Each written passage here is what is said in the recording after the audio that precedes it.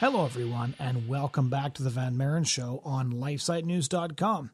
My name is Jonathan Van Maren, and today we have a discussion with a pro-life leader from a country that most of you, I'll bet, would not guess if I asked you to try.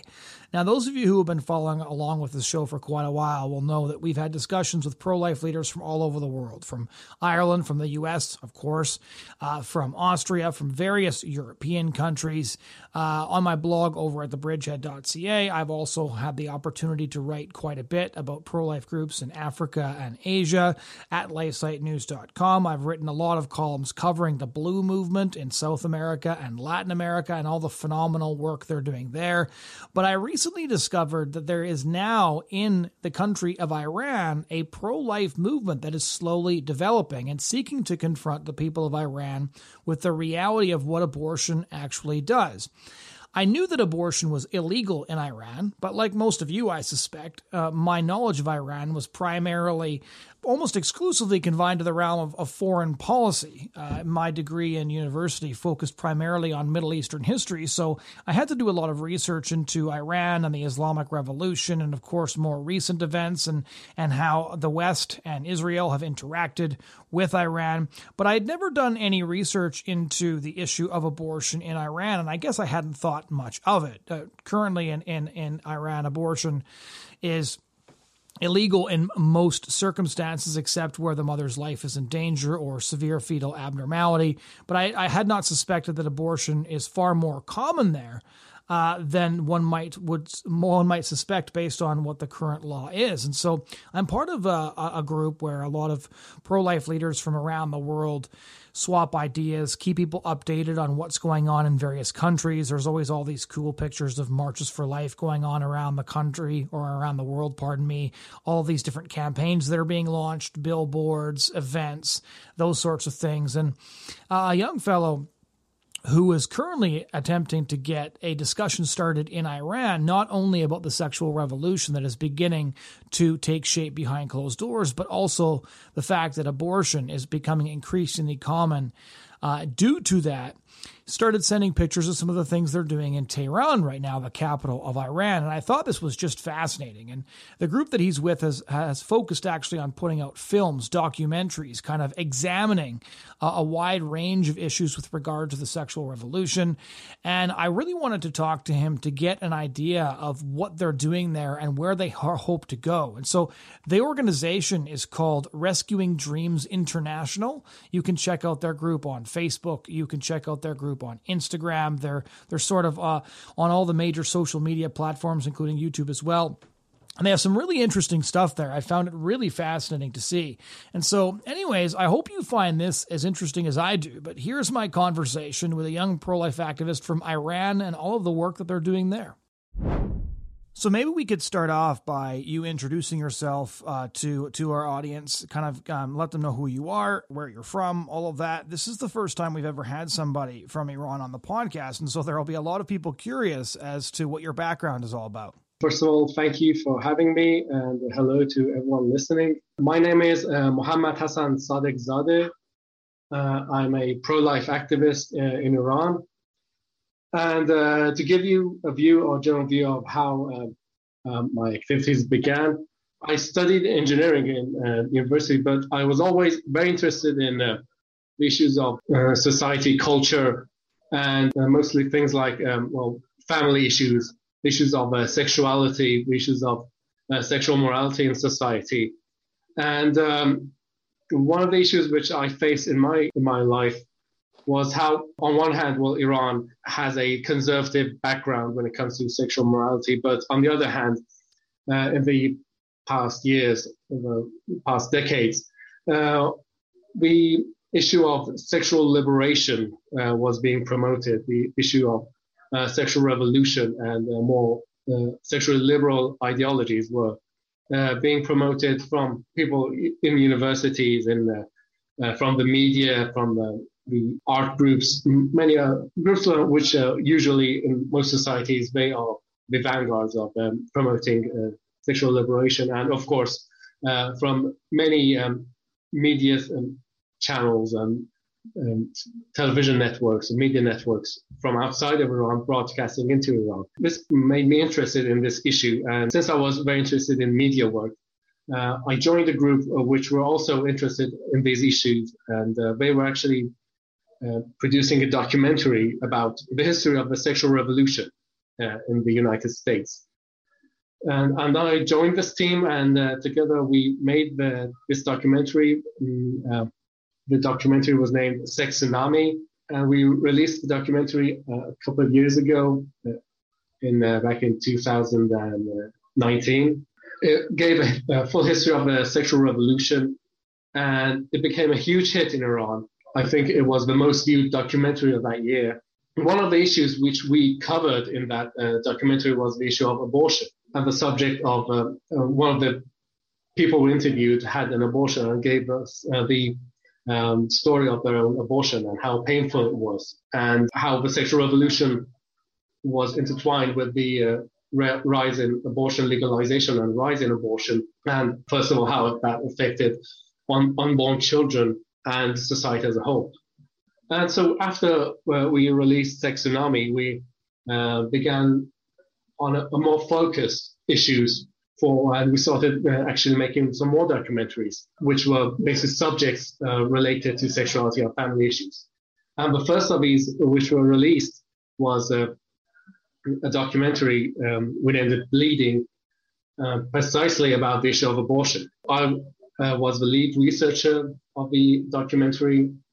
And again, it was mostly focused on the United States. What we realized that was, first of all, how much painful and how inhumane, frankly, the whole issue of abortion was. How wrong it was, the process which led to its legalization, and the process of abortion itself. We thought to ourselves that, well, we have made this documentary, and we actually showed it around. A lot of people were interested in what we had to say. It was really effective. Why stop here? Why just make a documentary? We could use this documentary and actually create a movement against abortion. And that's exactly what we did. Our documentary basically morphed into a movement. We named our movement Rescuing Dreams. And the name, or the reason why I selected this name was because we believe that all children, whether in the wombs of their mothers or outside of it, they have the right, they deserve to be born, come to this world, have their dreams, pursue their dreams, and we cannot take it from them. So we named it Rescuing Dreams. March this year, we had a huge event, the premiere of the documentary, and we managed to bring a lot of people. Basically, the way we announced our existence of this movement was we all gathered at Tehran's Milad Tower, which is the tallest tower in Iran. We gathered a huge crowd, hundreds of people gathered. We handed people helium balloons with just LED lamps attached to them, and we released them into the night sky. 1,000 balloons, we released them, and that's to basically raise awareness of the abortion issue. So what is your background? Where are you from in Iran? How did you grow up? Just introduce yourselves a little bit to our listeners. My birthplace was in the city of Yazd. It's in the center of Iran. But in my childhood, we moved to England for a few years when I was a small child. And then I came back to Iran. My background, which I had lived in England, which is part of the Western world, that meant that I could actually have a more clearer picture of the contrast between these societies and what goes on there, what goes on here. And another thing which really helped me into this issue was my English was relatively good. So I was relatively more informed of what happens in Western society.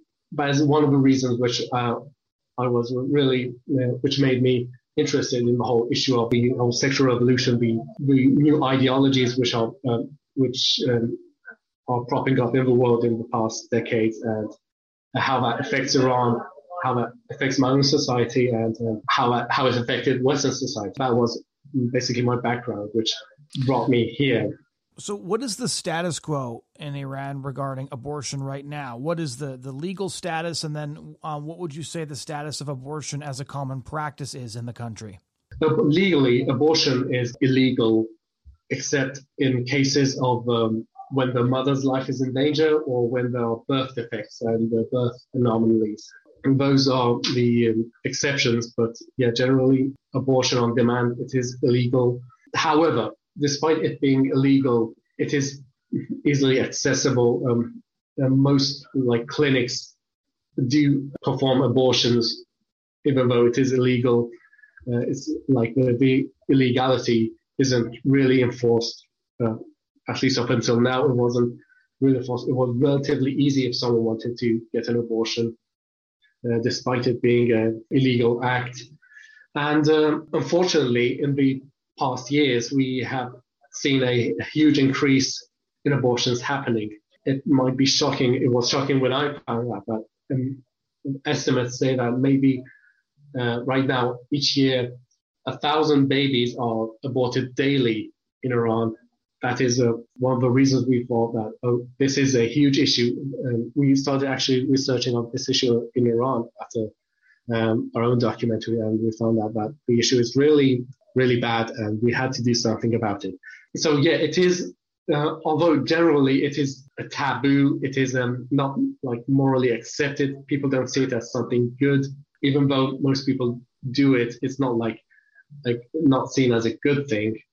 Most people regard it as bad, but still it is relatively, unfortunately, widespread, and it has increased immensely in the past few years. Just 10 years ago, it was much lower, the numbers, than it is today. So what would happen if somebody procuring an abortion or somebody committing an abortion got caught by the authorities? Would the authorities simply look the other way, or would there be some sort of punishment? I personally haven't heard of any cases of people being prosecuted because of abortion. Maybe the people who perform abortions might get in trouble. Again, I don't know any cases myself that this has happened. It hasn't been really enforced. I don't know if it's because the authorities are deliberately looking the other way, or if they think that it's not just that big of an issue to go around and try to stop it. But yeah, it is again, most of the time it's happening in legal clinics, in legal official clinics. You come from the West and you're looking at what's going on in Iran, that there's increasingly sort of from what I'm hearing from you, a society of two tiers. There's the official tier, it's conservative, it's an Islamic country, but then behind closed doors, people are living a very different lifestyle. They're procuring an enormous number of abortions. And then you come out with these documentaries. To what extent can what's going on behind closed doors be freely discussed in Iran? Because in the West, most people's views of Iran will be shaped by books written by people who left. And so as such, most people will have certain conceptions or misconceptions of the country. But when you put out a journalistic documentary, how honest can you be? How much freedom is there to honestly discuss the issue as it is actually unfolding in real life? Are some taboos? I mean, even our own first documentary, Section Ami, it raised a lot of controversy. Official legal areas of communication, even if it is not mentioned there, it is extensively talked about on or unofficial areas of communication, like on the internet. It is basically, it is really discussed. It is really talked about, especially when it comes to media channels which are based outside of Iran. These are one of the main forces which are pushing this cultural shift and lifestyle shift in Iran, are these channels and media institutions which are based outside of Iran. I'm not sure the number, but there are as much as TV channels based outside of Iran targeting Iranian audiences as there are inside of Iran. And a lot of times these are funded by government institutions. Many Western governments are actually funding these many communication networks and trying to push these changes. So yeah, it is mentioned, it is talked about in more unofficial areas, but even in official areas, these are talked about. And yes, it might be like more of an issue of legality, it's an issue of taboos, these things being mentioned, but they are being mentioned more and more. The concept of abortion being a human right, a woman's right. These are being pushed again, mostly from unofficial channels or channels outside of Iran. But these are being talked about. And we thought that, okay, and one of the reasons we made Sex Tsunami, in my opinion, is because the people who are on the left, ideologically pro sexual revolution, they are talking about these. They are spreading these ideas. They are talking about and propagating their beliefs. So it's time that we also start a conversation about this, and we also start illuminating these issues from our own perspective. So what was the subject of the documentary that you made? So you referred to the documentary Sex Tsunami. What did you discuss in that documentary? What did you bring to the screen? Well, it was a history of the sexual revolution. We actually got in touch with a former porn actress in the United States. We based our documentary to be on the life and the diaries of that former porn actress who quit porn and actually changed her life. So yeah, the documentary was advertised as the memoirs of a porn star. It just gave a history of sexual revolution in the West, from how Western society was very much conservative before the 60s, how we had the Hays Code, or how there were laws on what could or couldn't be shown on TV, on cinemas, or even how the strict laws that used to exist when it came to clothing on the beaches or on the streets. We showed how things started to change in the 60s and 50s and 60s, starting with the Kinsey report. We focused a lot on the Kinsey report, how it changed public perceptions towards sex. And from that moment on, there was a lot of taboos became broken, a lot of laws were disestablished, and society basically took this idea that there is no reason to constrict and restrain sex based on any arbitrary reason. The concept of free sex spread and became the norm. What happened next was, of course, things like abortion, things like STDs, and we move forward in history, the AIDS pandemic and what's happening in the Western and American society today, the epidemic of fatherless children and how much their lives are affected from the sexual revolution and the dissolution of family, the issue of abortion, the issue of porn addiction, and things like this. So would you say that the documentary is perceived by people as anti-Western or very specifically anti the sexual revolution? Some people might think it's anti-Western, but we specifically try to portray it as anti-sexual revolution. And we try to make it clear that Western society used to be very conservative. They used to have laws based in religion, which in many cases weren't different from what existed in conservative society like Iran. They went through a transformation. And what we're seeing in the West today is the result of that transformation, which happened in the 60s, which was spearheaded by people and pushed by people like Kinsey, like Hugh Hefner, and people like that. When you bring up the subject of abortion, what is people's general reaction? Because it sounds like from your description, it's a taboo subject. It is illegal. At the same time, the number of abortions taking place, the numbers you've cited are far higher than I would have estimated, and they're far higher even than we have here in Canada. So what are people's reactions when you begin to talk about abortion, and from which angle do you approach it? Most people see it as something bad, something wrong. But at the same time, some people see it as a necessary evil. Like, even though it's bad, it's like a necessary evil. Some people see it, or maybe they think it isn't that bad. The thing is that a lot of people are not really aware of how valuable the life of an unborn child is. And many people don't think that it is especially in the first few months, that it is a actual human being. There's a lot of misconception. One of them is because Well, one of the differences in Islamic theology and Christian theology, the general view in Islamic law is that installment doesn't happen up until, I think, 4 months into the pregnancy. Although there are other views as well. Some may say that installment does happen at the conception. This has led to a lot of people thinking that, it's not actual life before from 4 months, even though Islamic law explicitly says it is a sin, it is forbidden. But some people think that it's not a major sin, or some people don't even think it is a sin. I remember one time we actually talked to a group of women, and they were like extremely religious women, with full on hijab and chadors.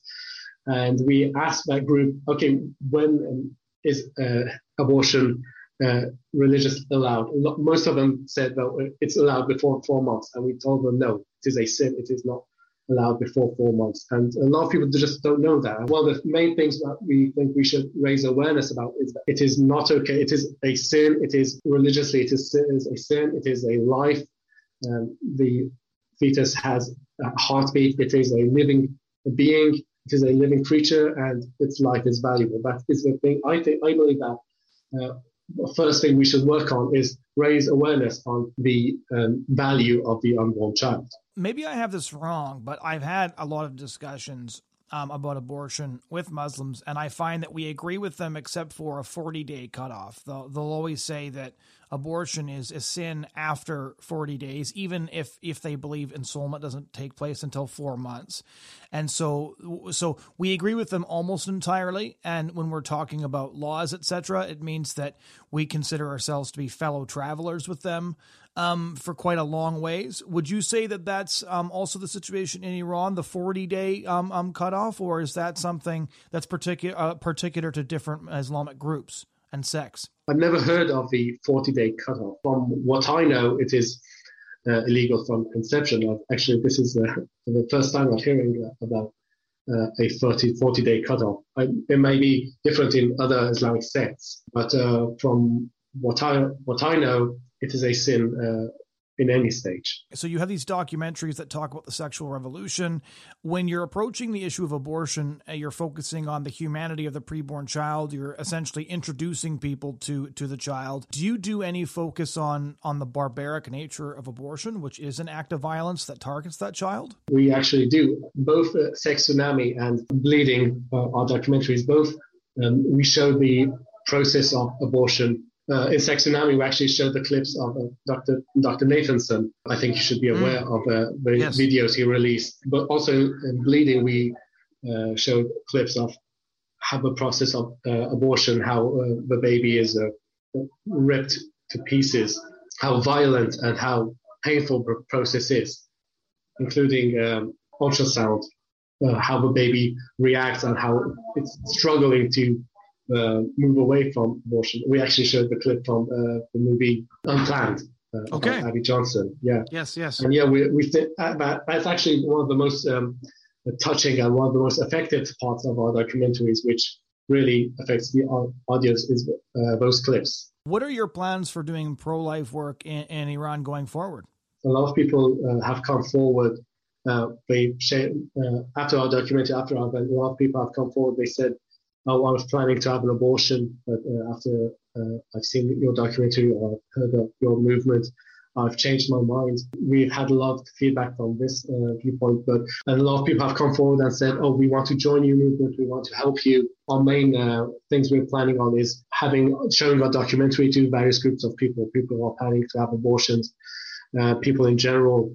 We're having talks to have it shown in universities for university students, one of them, our main tools, but we're also planning to, again, raise awareness. We want to go forward and find people who are planning to have abortions, to talk to them, to give them consultations, try to help them if we can, if the issue is, if they need emotional support, we'll give them. If we try to gather various groups, charity groups, if they are in need of material support, if they need a job or other things, we try to create networks, not exactly do it ourselves, but create networks to connect these people to people who could help them.